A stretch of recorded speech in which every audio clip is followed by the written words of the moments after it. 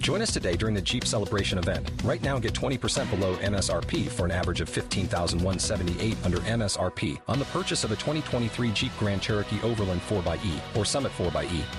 Not compatible with lease offers or with any other consumer incentive offers. $15,178 average based on 20% below average MSRP from all 2023 Grand Cherokee Overland 4xE and Summit 4xE models in dealer stock. Residency restrictions apply. Take retail delivery from dealer stock by 4/1. Jeep is a registered trademark. If you're trying to lock up your home to prevent a serial killer with an alien parasite inside of him from getting in, or from preventing an evil killer doll from getting out, you might be interested in this week's sponsor for the Bloom Files, Geico.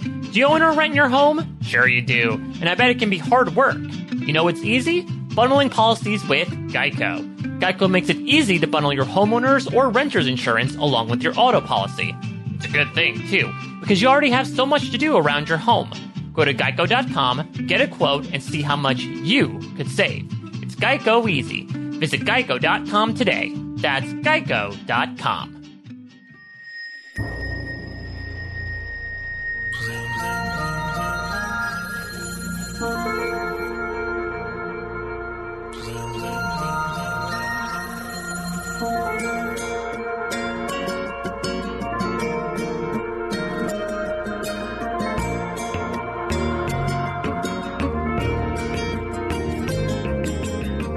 The truth is out there, and here, who knows? Either way, we are opening up the Bloom Files here on Post Show Recaps, an X-Files First Watch/Rewatch podcast. Hello, everybody. Mike Bloom here to bring you a tale of two very different witch hunts as we talk about Chinga and Travelers on the X-Files Season 5. But of course, I'm not alone. I'm joined by my own doll. Ew. And I'm not just talking about her porcelain skin. Fair. I do have very pale skin, but I don't want to be compared to this weird AF doll. Wait, don't you like to have fun? Let's have fun. Yeah, don't you want to do the hokey pokey? Let's have fun. Is that all you're going to say this entire episode? The whole episode. So, as you said at the end of watching this, worst episode ever so far. Yeah, so, spoiler alert. Yeah, that's my feeling after specifically Chinga. Travelers I actually very much enjoyed. Travelers is a totally different subject, but Chinga, bad. Yeah, so this is the one I've liked the least so far.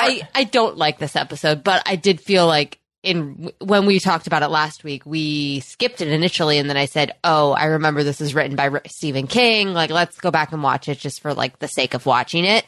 But, yeah. Well, it's a good reminder why Stephen King has written a lot of prolific horror fiction and some things that just don't work. Well, and I read a lot about how this was created. I guess that he approached David Duchovny first and was like, I love the X-Files, I want to write for it. Then got in touch with Chris Carter and wrote a lot of stuff, but basically they were like, oh, he doesn't know anything about how to write for Mulder and Scully. Right, essentially they were doing just like a Stephen King story instead of an X-Files episode. Yeah, and so Chris Carter ended up just rewriting a ton of it. And then they also had to reshoot a ton of it because Scully was like misinterpreting, or Gillian Anderson was misinterpreting how her lines were supposed to be read with the sheriff. Wait, what? So I guess initially she thought a lot of the things she was saying to the sheriff were tongue in cheek, like very sarcastic, but Chris Carter was like, no, it's serious. Like you're not tongue in cheek. So they had to like edit a ton and like reshoot a ton. And well, here's my hot take. Anyway, my hot take as well is that I think Stephen King is a great writer. I don't think he's a good screenwriter. And I feel there's a difference, right? Like novelists have tried to pen screenplays before, but there's a difference between like using all that descriptive text and then sort of eliminating that when you just put it on I guess the director for this episode was quoted in saying that, like, the nuts and bolts are Stephen King. Like, the story and the idea. Oh, yeah, it takes place in Maine.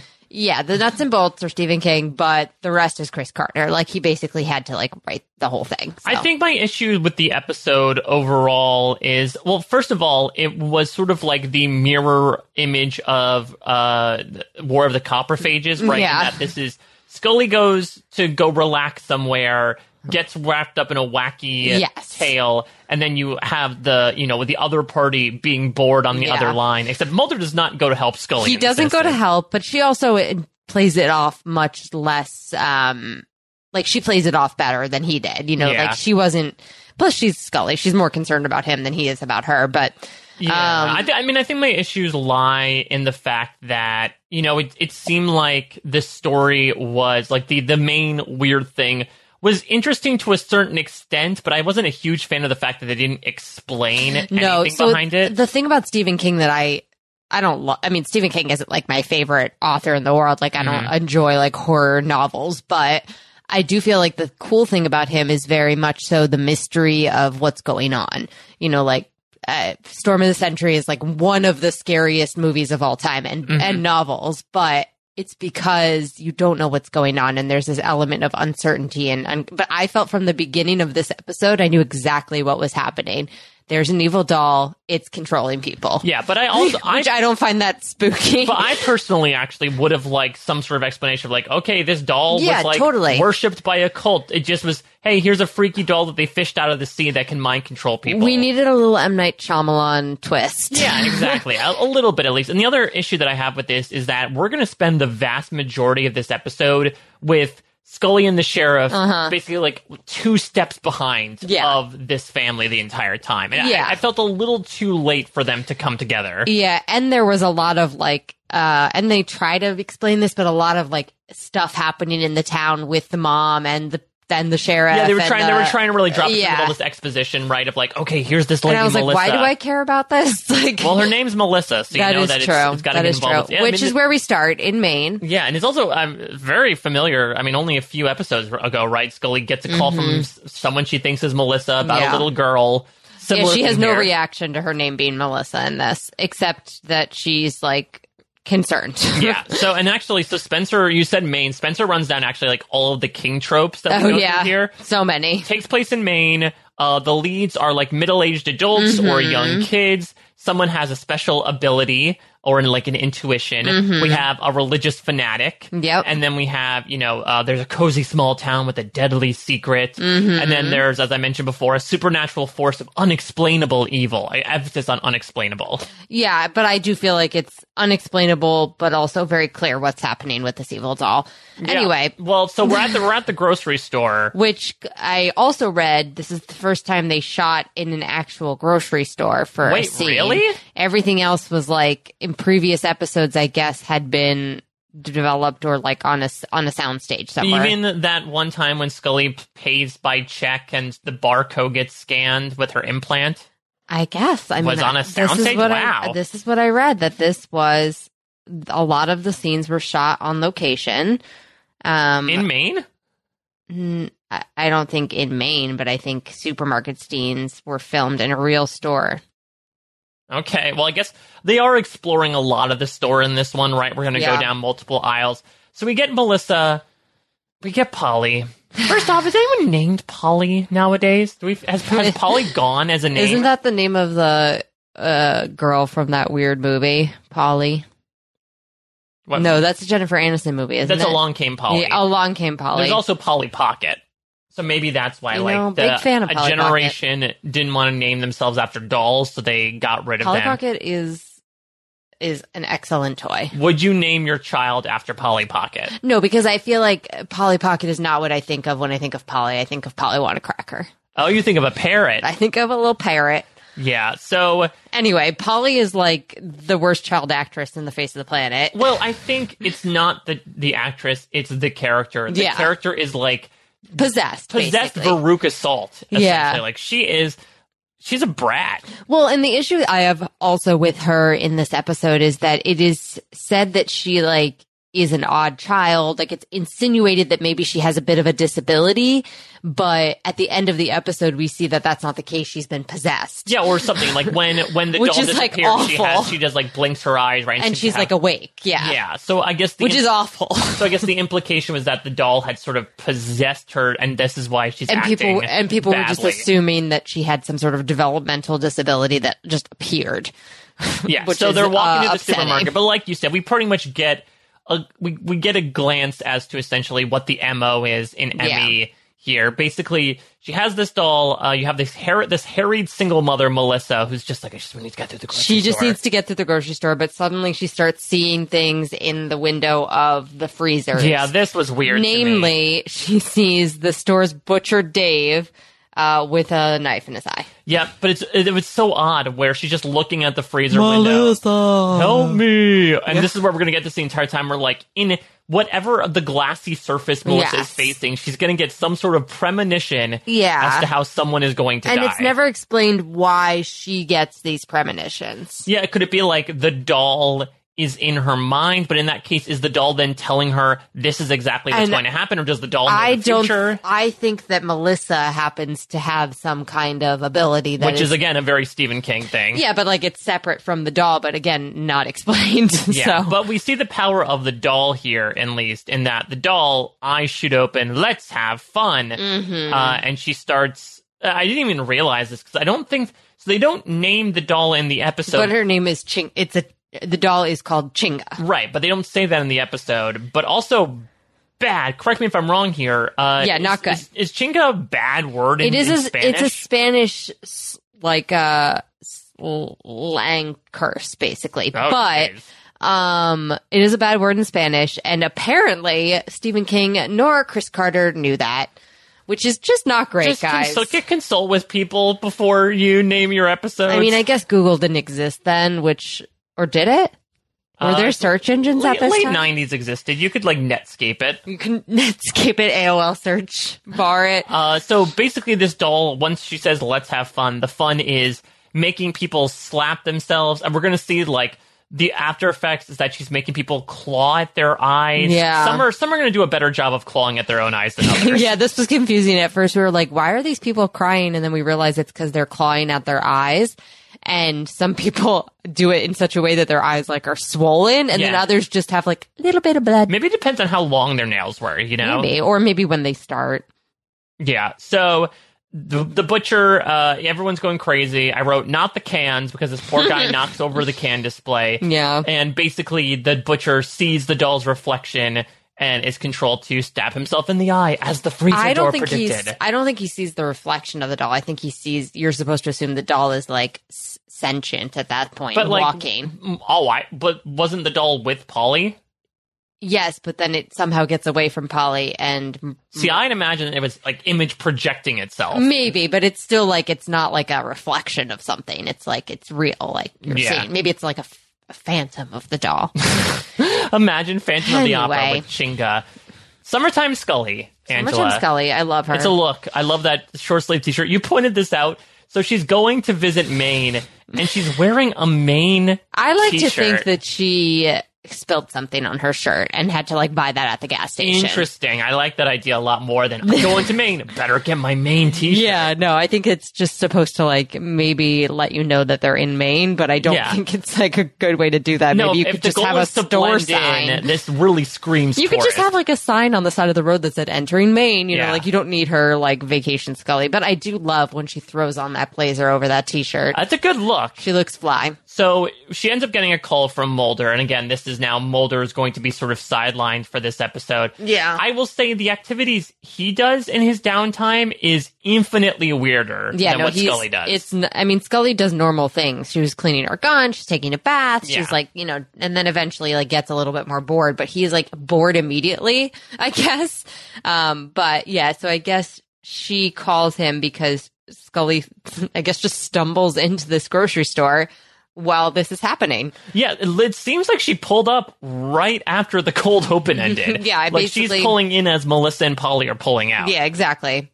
So, but Mulder seems to think that it's caused by witchcraft. Yeah, so Mulder, and there's also this fun little thing of, oh, Mulder's watching some sort of TV show where everyone's moaning, but it's the world's deadliest swarms. Yeah, and so he tells Scully it's the world's deadliest swarms, and she's like, okay, but only at the end of the scene do we realize it is, but you're supposed to think it's porn. Yeah, you think just in the background, like, random noises like she's undergoing hypnotherapy. Yeah. But yeah, you mentioned, like, Scully going on this monologue, right, about sorcery/witchcraft, and Mulder just follows up with, marry me.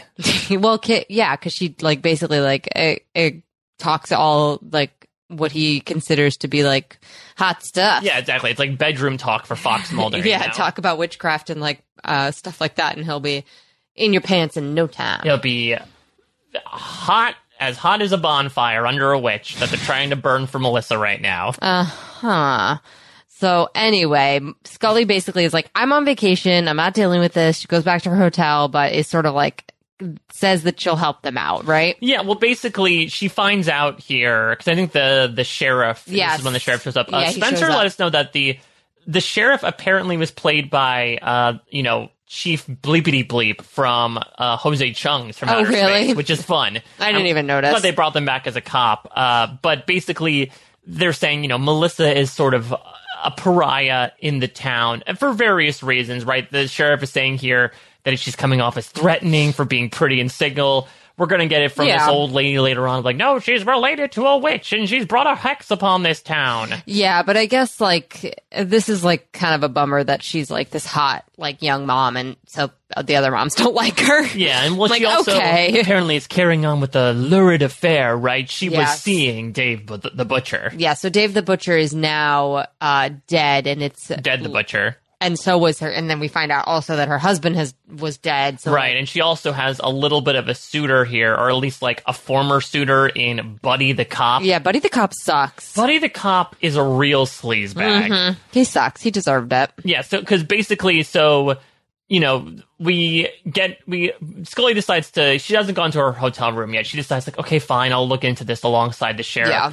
We're going to get a glimpse of Melissa's family because Buddy's going to tip her off, right? Okay, there's suspicion against you. Dave's dead. Right. Meet with me.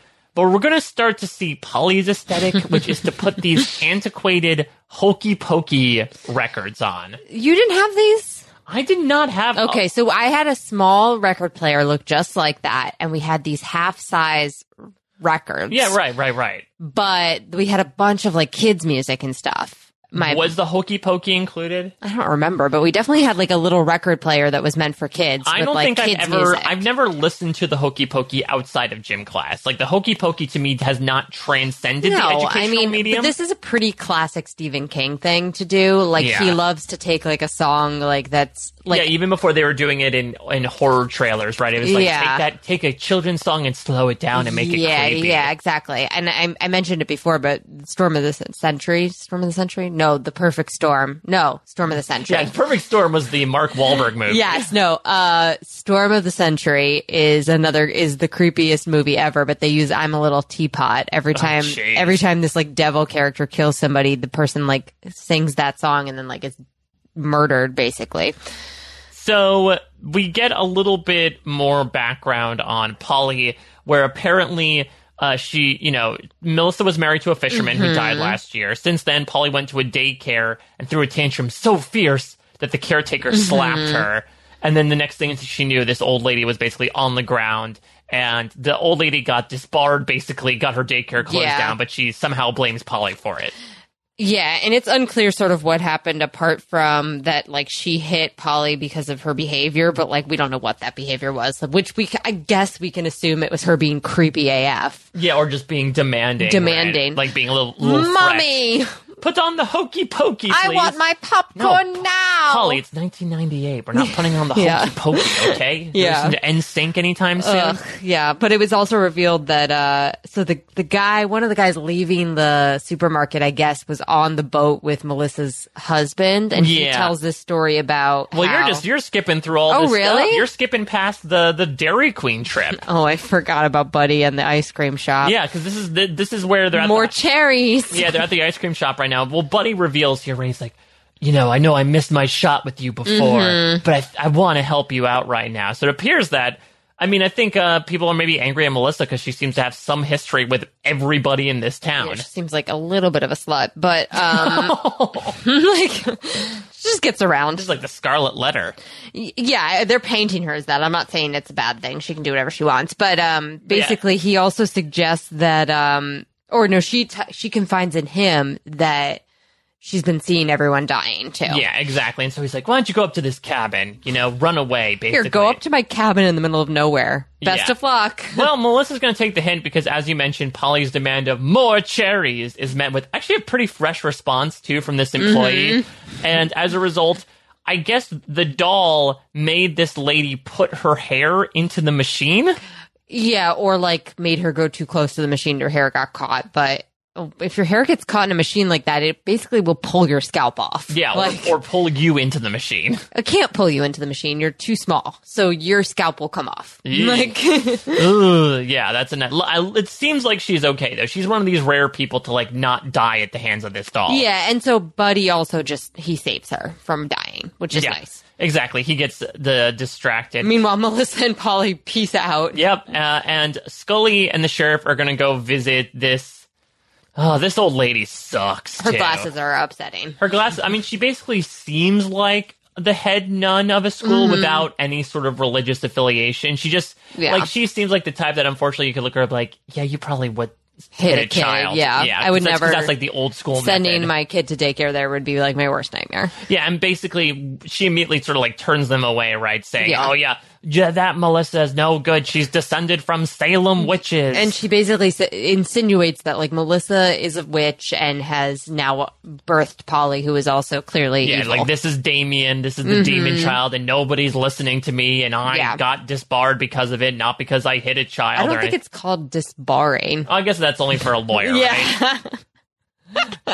There's no bar that you have to pass to run a daycare. Imagine. Yeah. It's more like I think it's a license. Yeah, more like the jungle gym bars. I think you get your license revoked. Monkey disbarred. Anyway, monkey disbarred.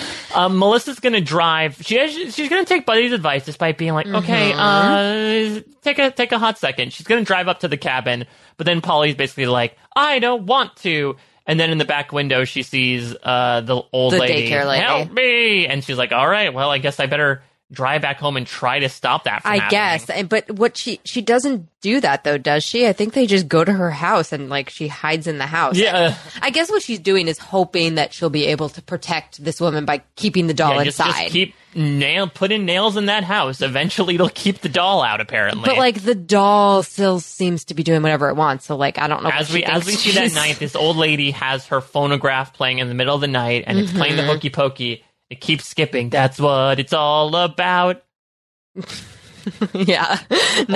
Over and over and over Which again. is, as we know, one of Angela's least favorite things. Yeah. We got a question from Brendan Fitzpatrick of, is there a toy that Asher has that haunts us? I don't think so. Haunts us? No. I don't think we'd buy things that like would look creepy. I think it's more so there are pieces of media or toys that he has that might annoy us. Annoy us, yes, for sure. Or things that like just like we try to buy fairly educational things or things that are not going to drive us insane. That can't be said for the rest of our family who purchases Asher toys. You know, for example, his grandpa bought him a bunch of like it was like toy keys and a remote and a phone. Yeah. It's a lot of electronics that you press buttons. They're like toy electronics. they're like toy electronics, but there's no off button, and it's like super upsetting to me. There's also things like he has fallen down the rabbit hole of the Mickey Mouse Clubhouse, which has some of the worst songs I've heard in my life. The Mickey Mouse Clubhouse is terrifying. Yeah, well, we watched a couple of Mickey series. We watched Mickey and the Roadster Racers, which really wasn't that bad. Yeah, but I hate Mickey. Yeah, but I think, you really do hate I just am not a big fan of the Mickey in general. But we went to Mickey Mouse Clubhouse, which has just like... and it also talks to you because it's like trying to interact with the kids. It's doing the Dora thing. It's much more remedial. Yeah. And it also has... There's literally no story. There's very little story, but also the songs that they have in there. Hot dog, hot diggity dog. It seems like they took 4 crew members and just put them in a room and were like, all right, come up with a bunch of songs. We're like, it's fun inside. Yeah, it's the Mickey Mouse Clubhouse. Come inside. It's fun inside. It's the worst. Let's have some fun inside. Yeah, not good. So to answer the question, no, we are not horrified by anything. I will say though that there are some like stuff that my parents inherited from their childhood that are creepy. There's like a doll my mom refuses to take from my grandmother's house that used to be my aunt's. She says absolutely not. Like she won't have it in the house. She thinks it's like a creepy doll. So I just think that these days the toys that we buy for our kids are a little they're not creepy yet, but maybe in 20 years they'll be creepy. Yeah, it might be a thing with like, oh my God, I can't believe that, Elmo, my God, he became a demon. Yeah, that's the thing is just I think old-timey dolls look creepy in general. Yeah, absolutely. But no, we don't have any haunted toys. Let's blast from the past here, Angela. We get a Scully tub shot. I feel like it's been a while since they have, focused in on some like Gillian Anderson bathroom action. She has and she also has her her good hair in this season. Like Scully with the good hair. Scully with the good hair. They style her a lot more, aggressively, I should say. Not aggressively, but they clearly straighten her hair and give her some makeup and all that, So her luxuriating is interrupted. She was finally going to take her vacation because there's been a murder. We saw it. Mulder's going to call her here, and there's this thumping in the background. Banging, and he says it's construction. But it's actually him dribbling a basketball. I just don't understand why he needed to lie about that. Yeah, are you embarrassed you're dribbling a basketball? And if so, stop dribbling the basketball. Also just say, oh, sorry, I was just dribbling. I was just, I don't know. Or there's nothing. You don't need to explain it. She doesn't care. Yeah, exactly. Also, he's wearing a button-down shirt and his underwear. Yeah, boxer briefs. Yeah, he's doing the whole Tom Cruise and Risky Business deal. I guess this is sort of the bachelor lifestyle in the late 90s, right? No pants. Also, all that's in your fridge is expired Sunny Delight. Oh, God, that was disgusting. Not even purple stuff in there. And it also wasn't Sunny D. It was knockoff Sunny D. Oh, well, yeah, I don't think Sunny D would be like, yes, please have one of your characters drink our product and regurgitate it back up on screen. Very true. So Mulder actually is in the Scully role here, right? In more ways than one. He basically calls in saying, hey, I was thinking about your case. Have you ever heard of chorea, dancing disease? Yeah, he clearly is trying to find a medical explanation to impress Scully a little bit. So you don't do that don't bring that to the medical doctor. Yeah, the medical doctor also is in it right now and keeps seeing people getting murdered, so she's confused more than thinks it's a medical issue. Now we're back at Shea Polly. Shea Polly. So she just falls asleep to the hokey pokey playing? I mean, clearly there's something wrong with this her girl. White noise machine is the hokey pokey? Yes, but also the doll is possessing this girl. So when she's sleeping, maybe that's when the doll is doing stuff. Yeah, and you talk about how the ubiquitousness of the doll's powers. We see her that the doll also has a little bit of telekinesis because it can put the record back on the player. Yeah, so I guess the doll likes the song. The doll loves. I mean, it is an old school song, so I think it makes sense. And so Melissa's kind of frazzled and basically running around the house trying to nail everything shut. Yeah, basically she's trying to prevent the dolls escaping while also slowly trying to conceptualize the plan of, okay, I need to kill the doll. Yeah, but she can't figure out how. And now she sees Buddy, so we'll get to that in a little bit. Meanwhile, Scully and the Chief are going to eat a whole ass lobster. Yeah, this is another we're in Maine. Yeah, well, in Maine, you gotta eat a big ass lobster in the middle of the day. Exactly.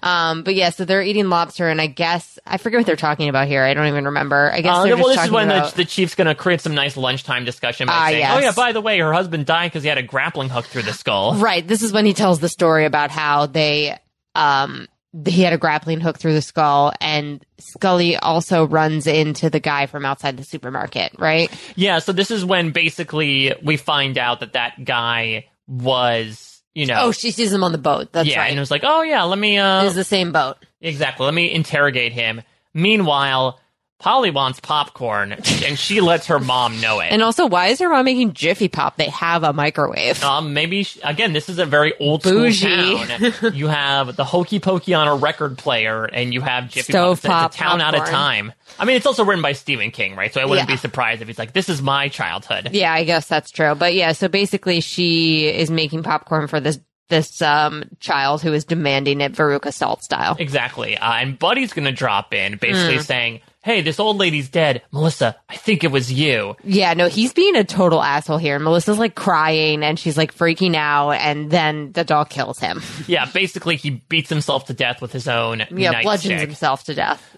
It's really great. Well, we get a really fun, gruesome image in our flashback as well, where it's revealed that the daddy fisherman basically caught the doll in the net and was this will be good for my daughter's birthday, which, I mean, listen, I don't know how much fishermen are making, but incredibly frugal. He seems like a very sweet man, and just was excited to give his daughter a present. He's probably away a lot because it seems like they were on an overnight fishing trip. Right. So I just wouldn't necessarily give my child something I found in the ocean. I mean, neither would I, but I don't live in a lobster fishing community in Maine. When you're basically a merman anyway. Yeah. But we do get the image of 3 days later, he comes out and sees the guy. We did not need the grappling hook through the skull, personally. I needed that. You personally. I personally did. I couldn't visualize it myself. I'm so glad you're satisfied by that.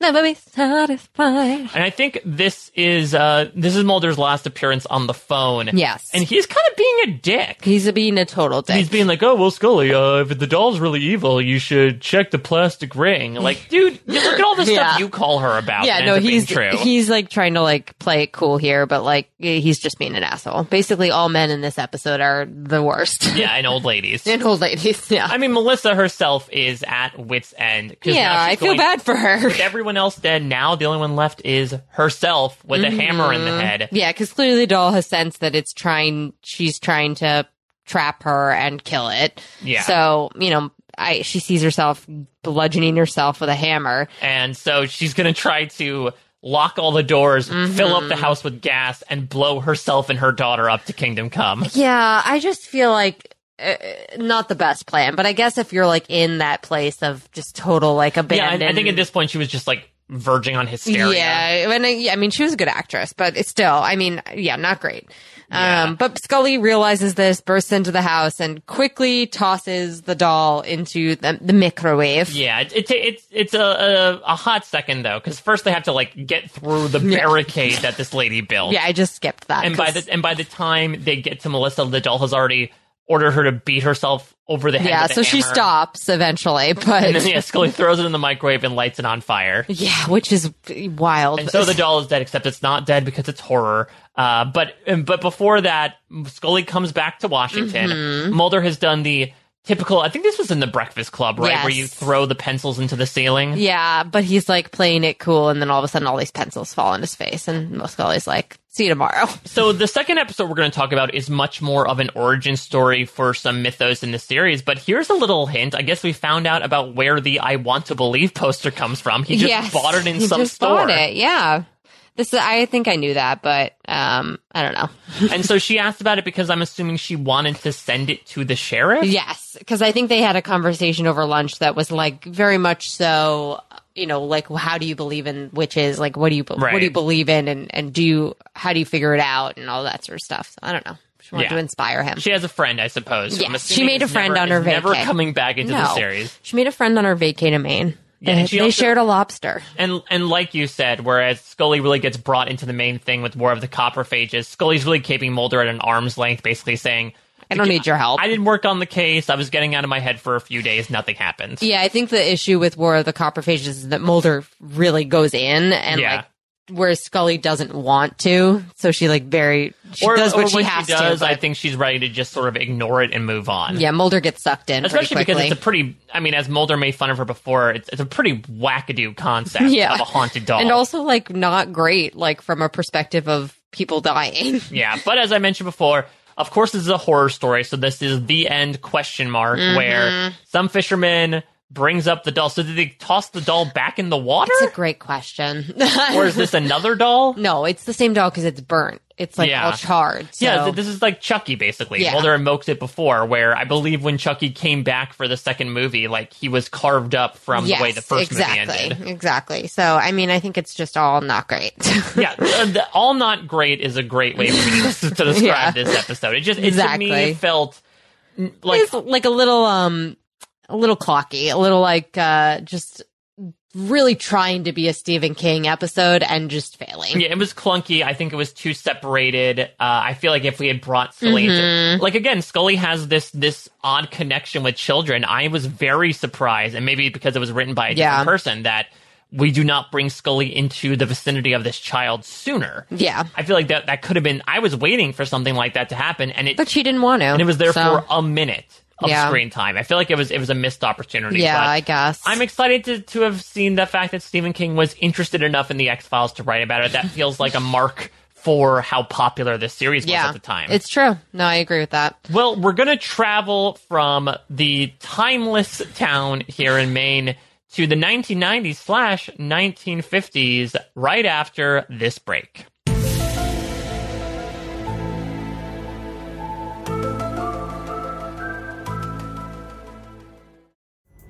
Pulling up to Mickey D's just for drinks? Oh yeah, that's me. Nothing extra, just perfection and a straw. Coming in hot for the coldest cups on the block. Because there are drinks. Then there are drinks from McDonald's. Mix things up with any size lemonade or sweet tea for $1.49. Perfect with our classic fries. Price and participation may vary. Cannot be combined with any other offer. Ba-da-ba-ba-ba. Don't you love an extra $100 in your pocket? Have a TurboTax expert file your taxes for you by March 31st to get $100 back instantly. Because no matter what moves you made last year, TurboTax makes them count. That means getting $100 back and 100% accurate taxes. Only from Intuit TurboTax. Must file by 3/31. Credit only applicable to federal filing fees with TurboTax full service. Offer can be modified or terminated at any time.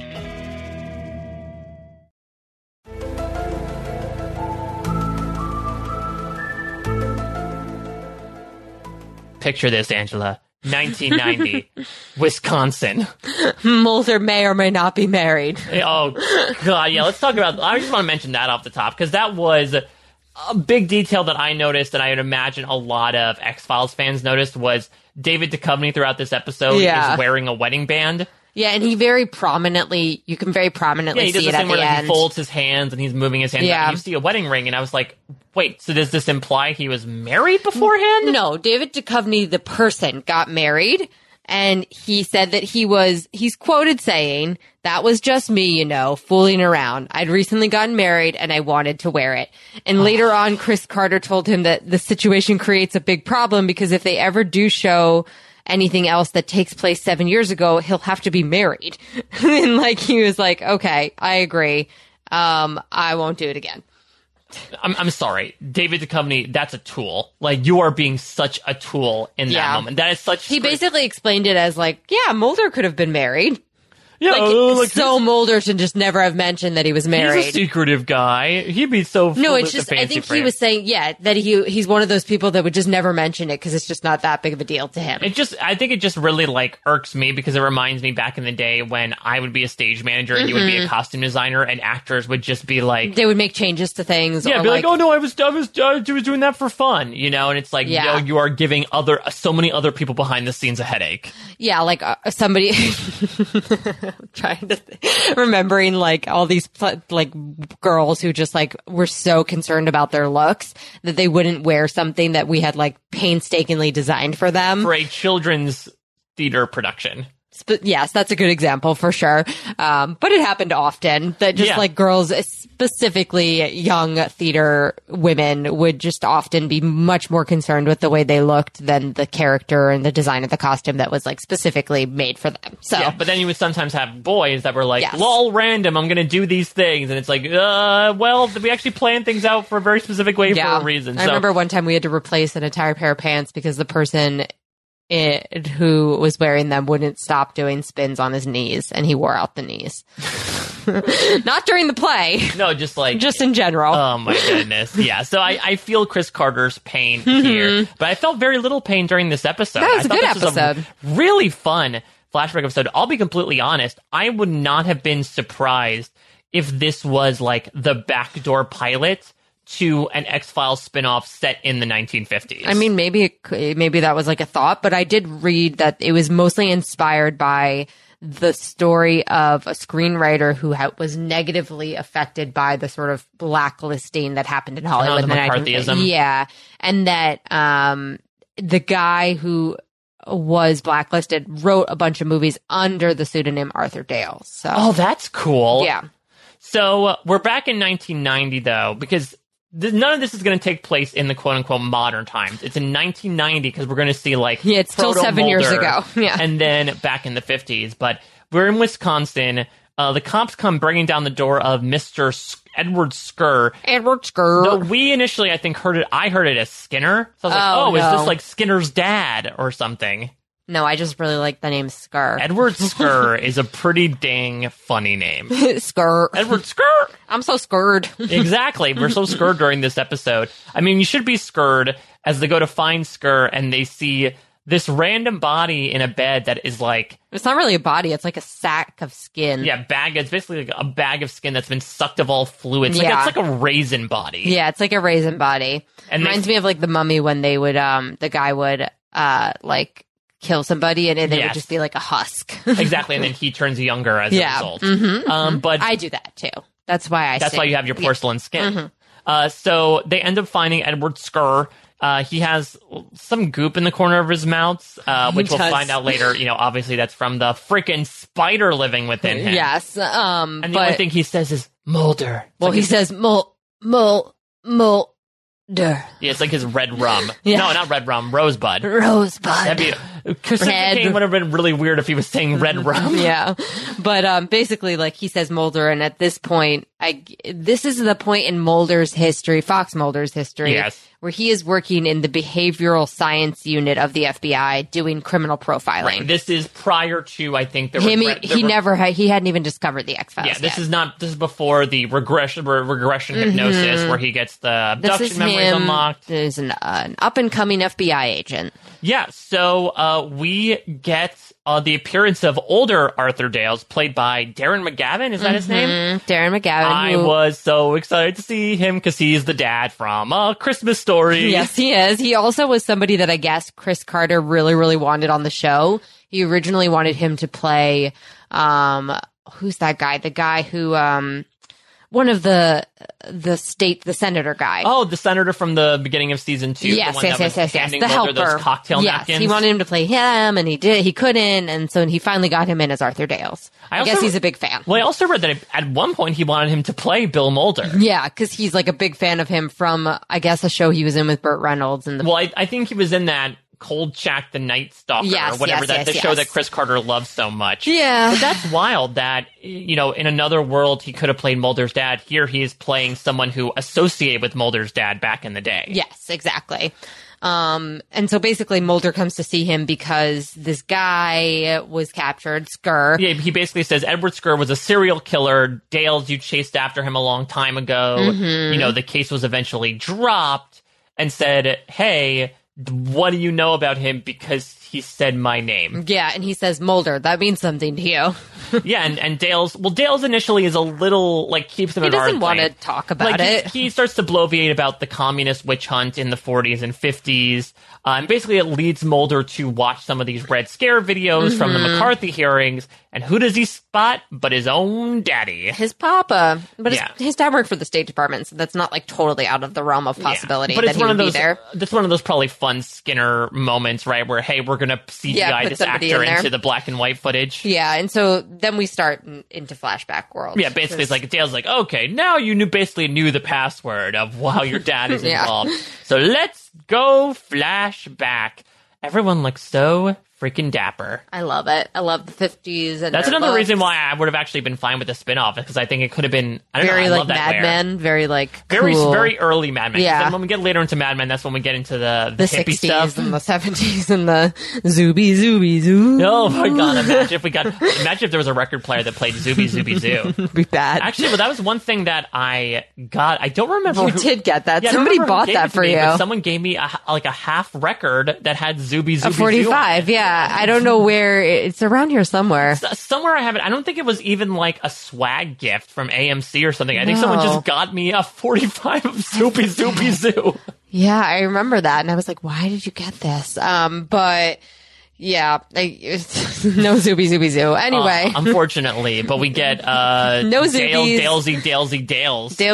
Dalesy, and his partner and communism. Yeah, so right now the first thing we see them do is pull up to Edward Skur's house, where essentially this guy Edward Skur has been suspected to be a communist. And they arrest him. Now, I had a moment here, which I just did not understand. Yeah, I saw Edward Skur and I'm like, is that Garrett Dillahunt? And I was like, who the fuck is Garrett Dillahunt? And then it was indeed Garrett Dillahunt. And so, okay, here's the thing. I looked him up. I recognize him to an extent. He's been in a lot of stuff. He's one of those guys. He's one of those guys, but like, I would never have been able to pull the name Garrett Dillahunt out of my butt. Yeah, I could have told you that Garrett Dillahunt was a completely made-up name. It's not like, oh, is that George Clooney? Like, you know who that is. He's my George Clooney. Yeah, clearly. You pulled it out of the air. You were just like, that's Garrett Dillahunt. And I was like, I'm sure it is. Yeah, I was like, I believe you. From Raising Hope. He was recently No Country for Old Men. No Country for Old Men. He was recently on Fear the Walking Dead. I actually got to speak with Garrett Dillahunt. 12 Years a Slave, I guess he was in that. That makes sense. He sort of does have that, like, plantation owner look, unfortunately. Yeah, not great. But either way, and that's why he really plays a great role here. Is because he's quite young in this. Yeah, he appears as sort of like the blonde-haired, blue-eyed everyman, and so to have him have a horrifying alien creature living inside him is that much more fun. Yeah, this is sucky. Yeah, and so we basically see that Dales is sort of not completely in his job. Like, he feels bad, he doesn't really get the whole Red Scare communism thing. Yeah, because Skur's wife and children are, like, understandably very emotionally overwhelmed when the father is arrested, and he's like, I don't know if we should be doing this. Yeah, it's, like, super uncomfortable. So he goes to this bar where he hangs out a bunch, and then he basically gets informed that he gets called by his partner that Edward Skur apparently hung himself in his cell and he's dead 20 minutes after being arrested. Yeah, and so he feels like obligated to go apologize to the wife and tell her in person. And when he gets there, he sees Skur. Yeah, he sees Edward Skur just walking around. And so, and in the typical movie manner of probably, hey, stop! Hey, you, Skur! Yeah, exactly. He yells his name, and of course he runs away. He doesn't just stop. Yeah, so we get a little bit of a chase here, and it ends in a very interesting way as basically Skur gets Dales pinned, and we start to see tendrils come out of his mouth. And the way that, whatever, your BFF Garrett Dillahunt does this is like, he kind of just like vomits, like he makes like vomiting noises. Yeah, it basically is like there's a creature living like inside him that's like coming out to play. Yeah, but the way he acts it is like, I mean, it's like a dog vomiting. And I would imagine this wasn't CGI, right? I would imagine this was practical effects. Yeah, so it's practical effects, and they built this thing that would come out of his actual mouth. That has to be incredibly uncomfortable. Yeah, so basically, I was trying to read about it because it's like not something that I was like super familiar with, but I guess that they had to do a lot of stuff in post-production as well. But yeah, I don't know. I don't remember now. Yeah, I mean, it's odd. It's gross. It's a nice piece though, because I think if it had been CGI. Yes. Okay, so I'm looking it up now. In order to create a convincing period movie, various special effects were used, including a special facial appliance that allowed the alien spider to crawl out of Skur's mouth and into his victim, and then a bleaching job for the final film to give it an aged feel. Ooh, which is cool too. Yeah, and I think also I remember reading about how they were like scampering around to try to find period costumes because they didn't give them enough notice that this was going to be a period episode. Gotta be rough. Yeah, you can speak to firsthand with like production quality. If people notice, well, actually, that thing wasn't invented until that year. Yeah, and then I guess, and it also, the art director did a bunch of research to try to make J. Edgar Hoover's office like super realistic, and they also had to construct that bomb shelter, and like, so just a lot was done. Well, speaking of J. Edgar Hoover, let's meet one of his associates. Here is the X-Files version of none other than Roy Cohn. Yeah, this was wild. Yeah, though I think we're used to the Al Pacino version. Nathan Lane, Roy Cohn from Angels in America. I kind of like the way that this guy comes across, because he comes across as like very like plain, and I think that was the Roy Cohn like way, that he was just like very like low energy. Yeah, it's interesting because I feel like the Roy Cohn we see, I mean, the closest comparison that we have is Angels in America. I feel like that's more of like the myth of Roy Cohn, right? The one who's bragging about, the Rothschilds and all that, or the Rosenberg trials. The Rosenberg trials, but to your point, it seems like the personification here is he's just like a very powerful yet like very mild-mannered guy. Yeah, and also just like seemingly has no personality. Yeah, which is also scary in and of itself, in that he's very cold to everything. And the reason why he steps in here is because he basically pulls Dales aside and says, "You need to change your report. Yeah, forget everything that you just experienced. Yeah, you need to amend your report. I don't think you saw what you saw. Amend means basically redact because his entire report is all black, save for like a few words here and there. Yeah, and so it's like pretty shitty. Yeah. So meanwhile, as Dales is just like, ruminating over his sharpied out report, he and his partner are going to get another call that something's happening in Chevy Chase, Maryland, where they're going to drive down there, and there is some sort of like German person, right? Yeah, it's a German doctor who has died, and they're called in to investigate it.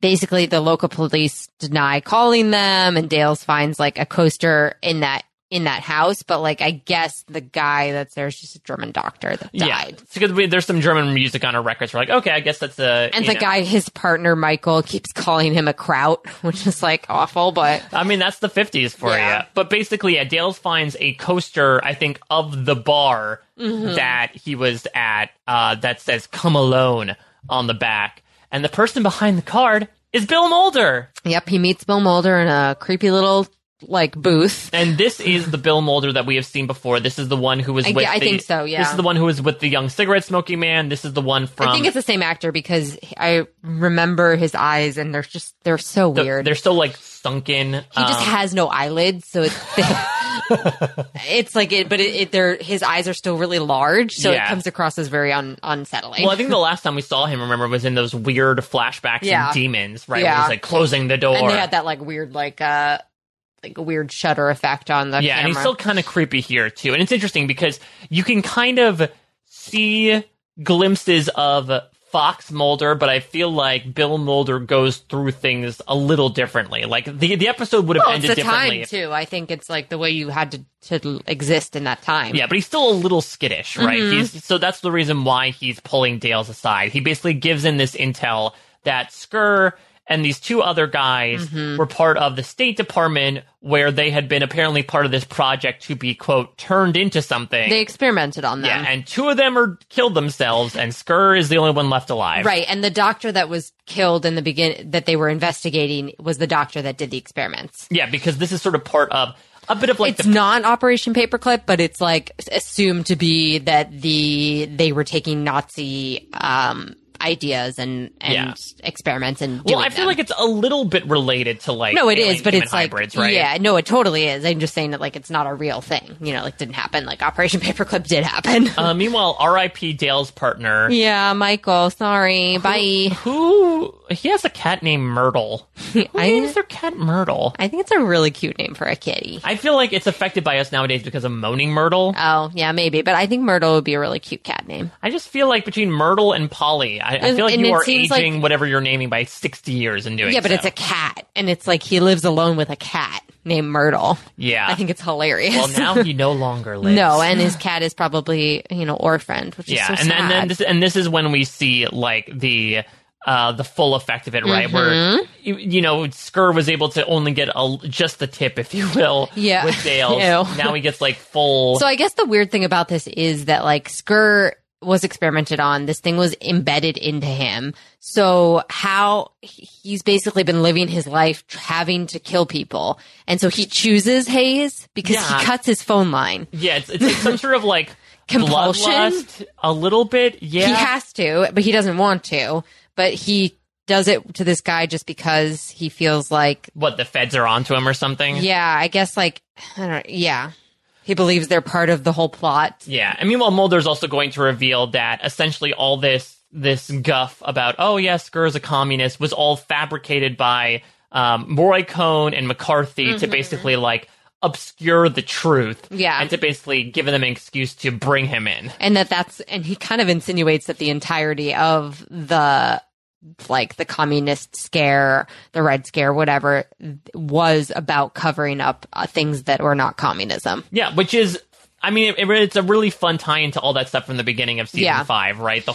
The government is, or almost the opposite of, we're creating an alien conspiracy to cover up government stuff. This is, we're creating a government thing to cover up an alien conspiracy. Yeah, and not just aliens, but other stuff too. Experimentation on humans, maybe not even have to do with aliens. Yeah, and so, unfortunately, Dales is going to lose his partner here, and Roy Cohn just drops on by, basically to throw in a nice little threat hey, you better comply or you're going to be a communist yourself. Yeah, exactly.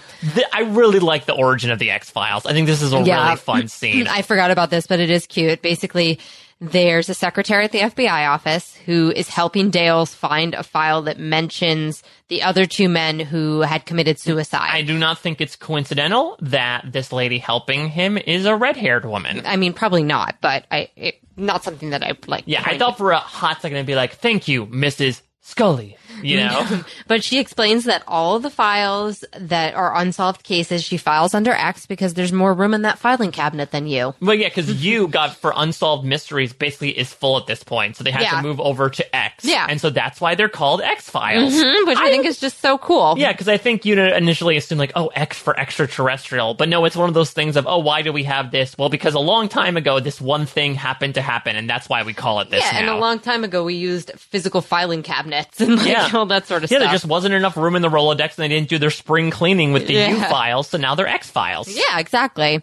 So they basically they find out that one of the people, I guess, is still in the morgue, and Dales is going to go and convince the guy to do an autopsy. No, we did both know that this is a very, very handsome coroner. I thought he was very cute. He was pulling off those horn rim glasses. Yeah, very much so. What a looker. What a looker, but what a rule breaker. Yeah, well, listen, we've watched enough X-Files to know that, like, coroners don't really give a crap. No, they don't. They'll do whatever you want to do. Yeah, and so Dales convinces him to cut open the body, and they find the big-ass spider in his chest. And the guy, like, kind of notices right away that there are sutures in there as well, so he's like, this has been sewn into this guy's esophagus. Yeah, so we find out they went through a xenotransplantation, I believe, is the official term. Pulled that out of his butt, but yeah. So, and this is where we mentioned before, we find out that the Nazi doctors had essentially conducted experiments of grafting, hence the sutures, alien species into humans. So it's like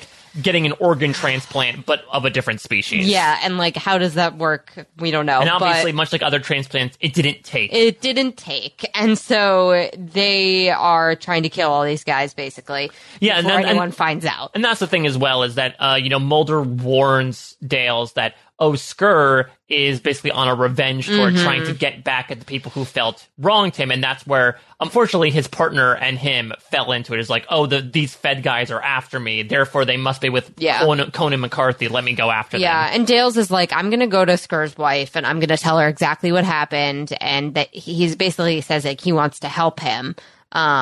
And she says, I'm not, my husband's not here. Yeah, Go I mean, away, she plays sir. it cool, and then she he gives her the same coaster that says the bar and meet me, come alone, whatever, and wants her to give it to Skur, but she goes down to the bomb shelter in the backyard. Yeah. And he's been, basically it's he can't control it anymore. I will admit, I can't see a bomb shelter without thinking about Blast from the Past. I love that movie with Christopher Walken's, like, big garden and everything. It's the best. That movie's so great.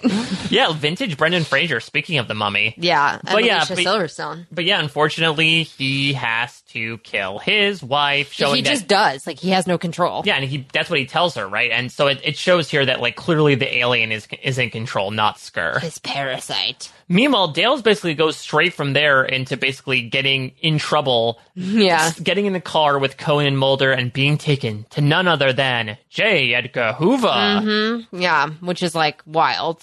Yeah, and so Hoover's going to go into this big, bloviating monologue, right? Saying, the ratio of communists and non-communists has gone up. If we want to defeat them, we have to use their tools and use things their enemies cannot to ensure that we survive. Well, yeah, and I guess the issue here is that they try to kill Dales, basically, by letting Skur attack him initially. Yeah. And then they actually... Yeah, because they decide to use him as bait. Yeah, and they underestimate him, basically, and they rush in and find that Dales has actually just handcuffed him. No, the Russians were in the other two episodes. Stop it. So, speaking of Russians, actually, the Hoover speech really reminded me of this idea, right? Of, like, we have to ensure our own survival by doing this. It's very much out of this idea of colonization and what the syndicate was doing to ensure their own survival. They're drinking their own Kool-Aid, that's for sure. Yeah, so basically, as you said, Skur meets Dales, and like Dales is really trying to reason with this guy. But there's no ability to reason with somebody. Skur says, "I'm dead inside. Like Yeah, I'm like- basically the creature at this point." Yeah, like, please, like, leave me alone.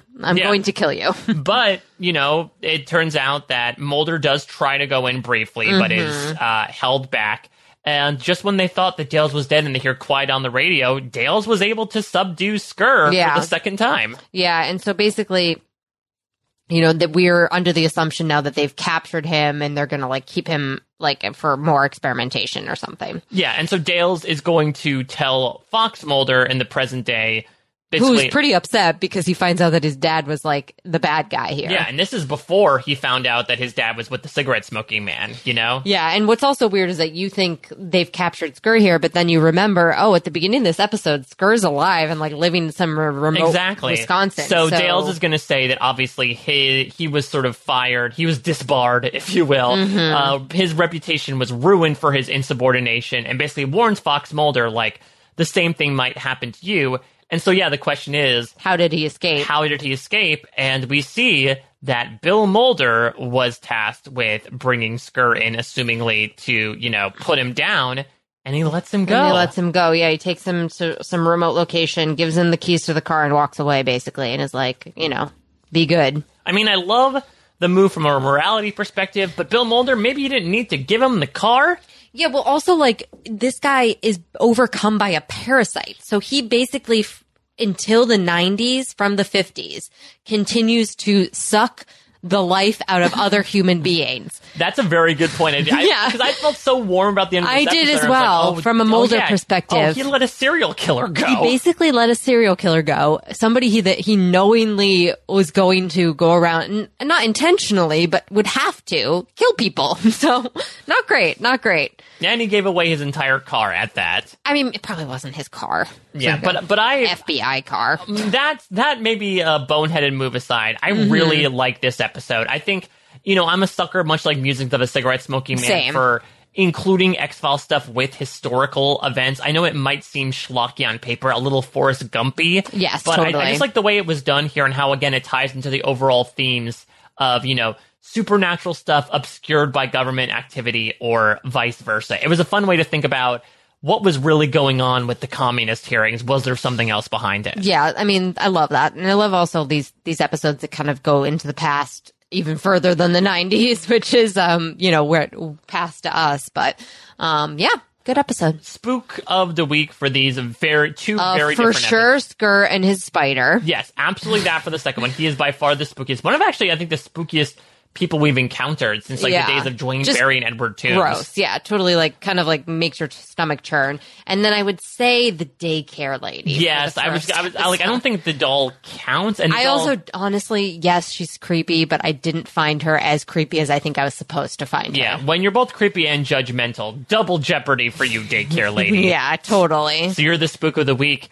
Angela, we are reaching the end of season 5, and appropriately so, next week we are doing the season 5 finale, The End. Yeah, so the reason Gillian Anderson was not in this episode was because she was filming still Fight the Future. The movie. The movie, which is coming up as well. Yeah, so next week it's just going to be one episode. We're going to do the movie the week after, but I can imagine, so it's interesting, it's called The End. I'd be intrigued to see what people thought about that title and what that means. Because obviously this is not the end of the series, but it might signify there is an end to something happening. Yeah, here. And I think also just the end is very ominous. Yeah, so we're reaching the end of season 5, one that is, I think, a really strong season. It's probably overall. The best. Probably has all of my favorite episodes in it. Probably. Definitely does. Just probably. So if you have any thoughts about The End, again, only one episode next week, but I imagine it's going to be a doozy.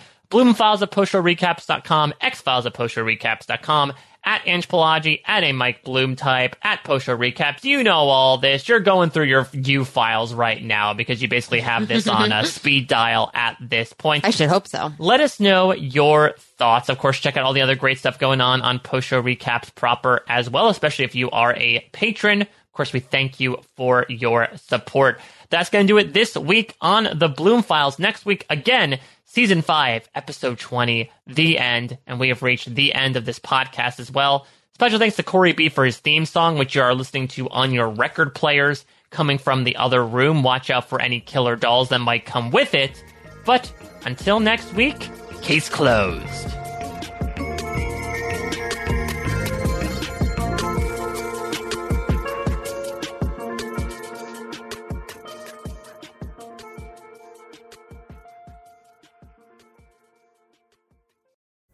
Pulling up to Mickey D's just for drinks? Oh yeah, that's me. Nothing extra, just perfection and a straw. Coming in hot for the coldest cups on the block. Because there are drinks. Then there are drinks from McDonald's. Mix things up with any size lemonade or sweet tea for $1.49. Perfect with our classic fries. Price and participation may vary. Cannot be combined with any other offer. Ba-da-ba-ba-ba.